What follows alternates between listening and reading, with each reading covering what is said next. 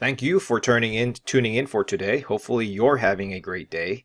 I know I'm looking at the market right now, and I'm just feeling a sense of hopefulness and euphoria, just because I think the market could potentially be moving up here.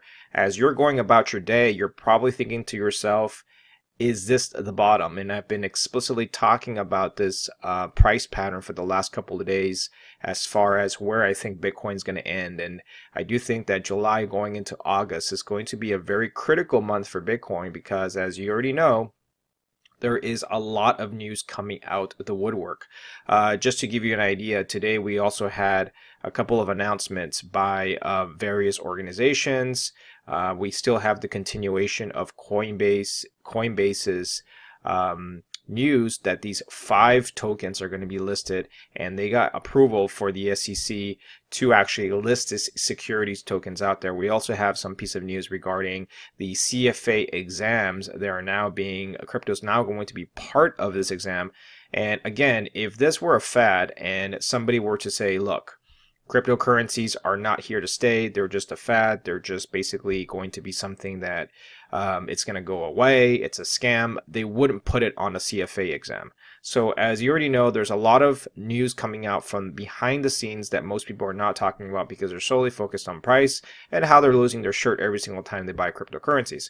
But I think that in the next couple of months, we are going to see a lot of that infrastructure being built. And so it's all a matter of time before once the floodgates open, they're going to be ready for the next onslaught of investors coming in. Now, the other thing I also want to explore here is the possibilities that cryptocurrencies are not going to be held by the people who buy them, specifically any retail investors. And so Wall Street and company are attempting to create derivative products off of Bitcoin and crypto, not necessarily holding the actual asset itself.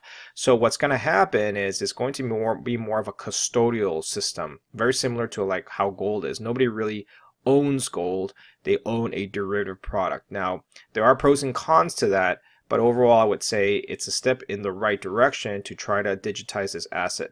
Now, it may not be the best scenario, but it's something that we can potentially work with.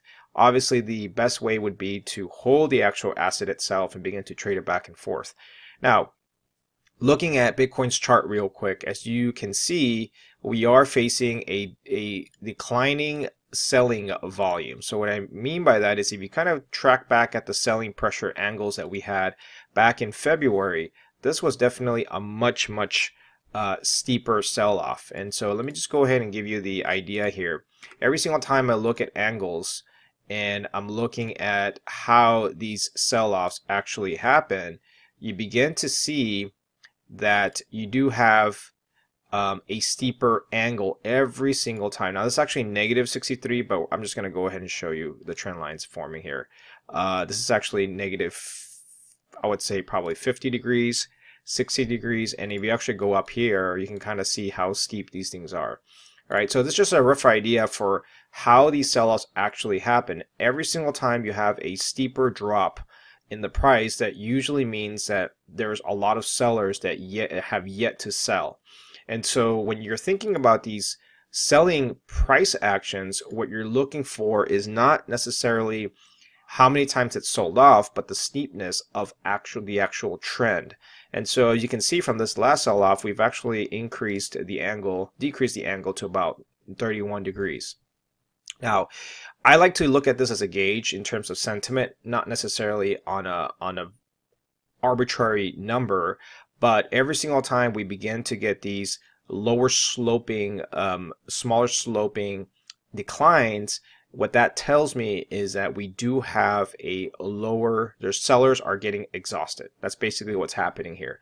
And so the first one we had was back in 19,000. We went up to a 73% drop. It was literally almost like a rock falling off a cliff. Then we had a secondary one at 63 degrees, 50 degrees, and then now 31. So that means if we get another drop, it most likely will be somewhere less than 31. So we're looking at somewhere in the 10 or 20 unless we get a major catastrophic one, which I really doubt. That tells me also a lot of the excess has been already dumped down. And so normally when you look at crypto markets, you're looking at these angles. And so what's happening right now is we are getting that phase here where you do get that bottoming out action. That's why I'm pounding the table here for a bottom, because everything what I know and everything what I'm seeing right now indicates that we are at a bottom point. And I do think that floor was set at about 5,800. Again, the probabilities of us going higher here or grinding this area is much higher than us going lower. So I'm going to put my money where my mouth is and begin to kind of discuss that situation. Now what's going to happen here is, let's take a look at this price action, and if you go down to the 4-hour chart, you can kind of see that we have a potential inverse head and shoulders formation. And so what that basically means is that when you're looking at the inverse head and shoulders formation, you are potentially seeing a break off of this 6,800 mark. Now again, it's actually, if you actually kind of draw this yourself, you can kind of see that we're forming this inverse head and shoulders formation. And as a result, which we end is a neckline that needs to break at 6,800. So the volume has been fairly, I'd say, inconsistent, but overall it's been on the decline. Now, with the exception of these spikes that you see here, which I have to smooth out, it's been pretty low, which indicates to me that this could be a valid pattern moving forward. Now, if that's the case, we're looking at about the 7,800 level for a possible move on Bitcoin at about, we're looking at about 13% or so on the conservative side.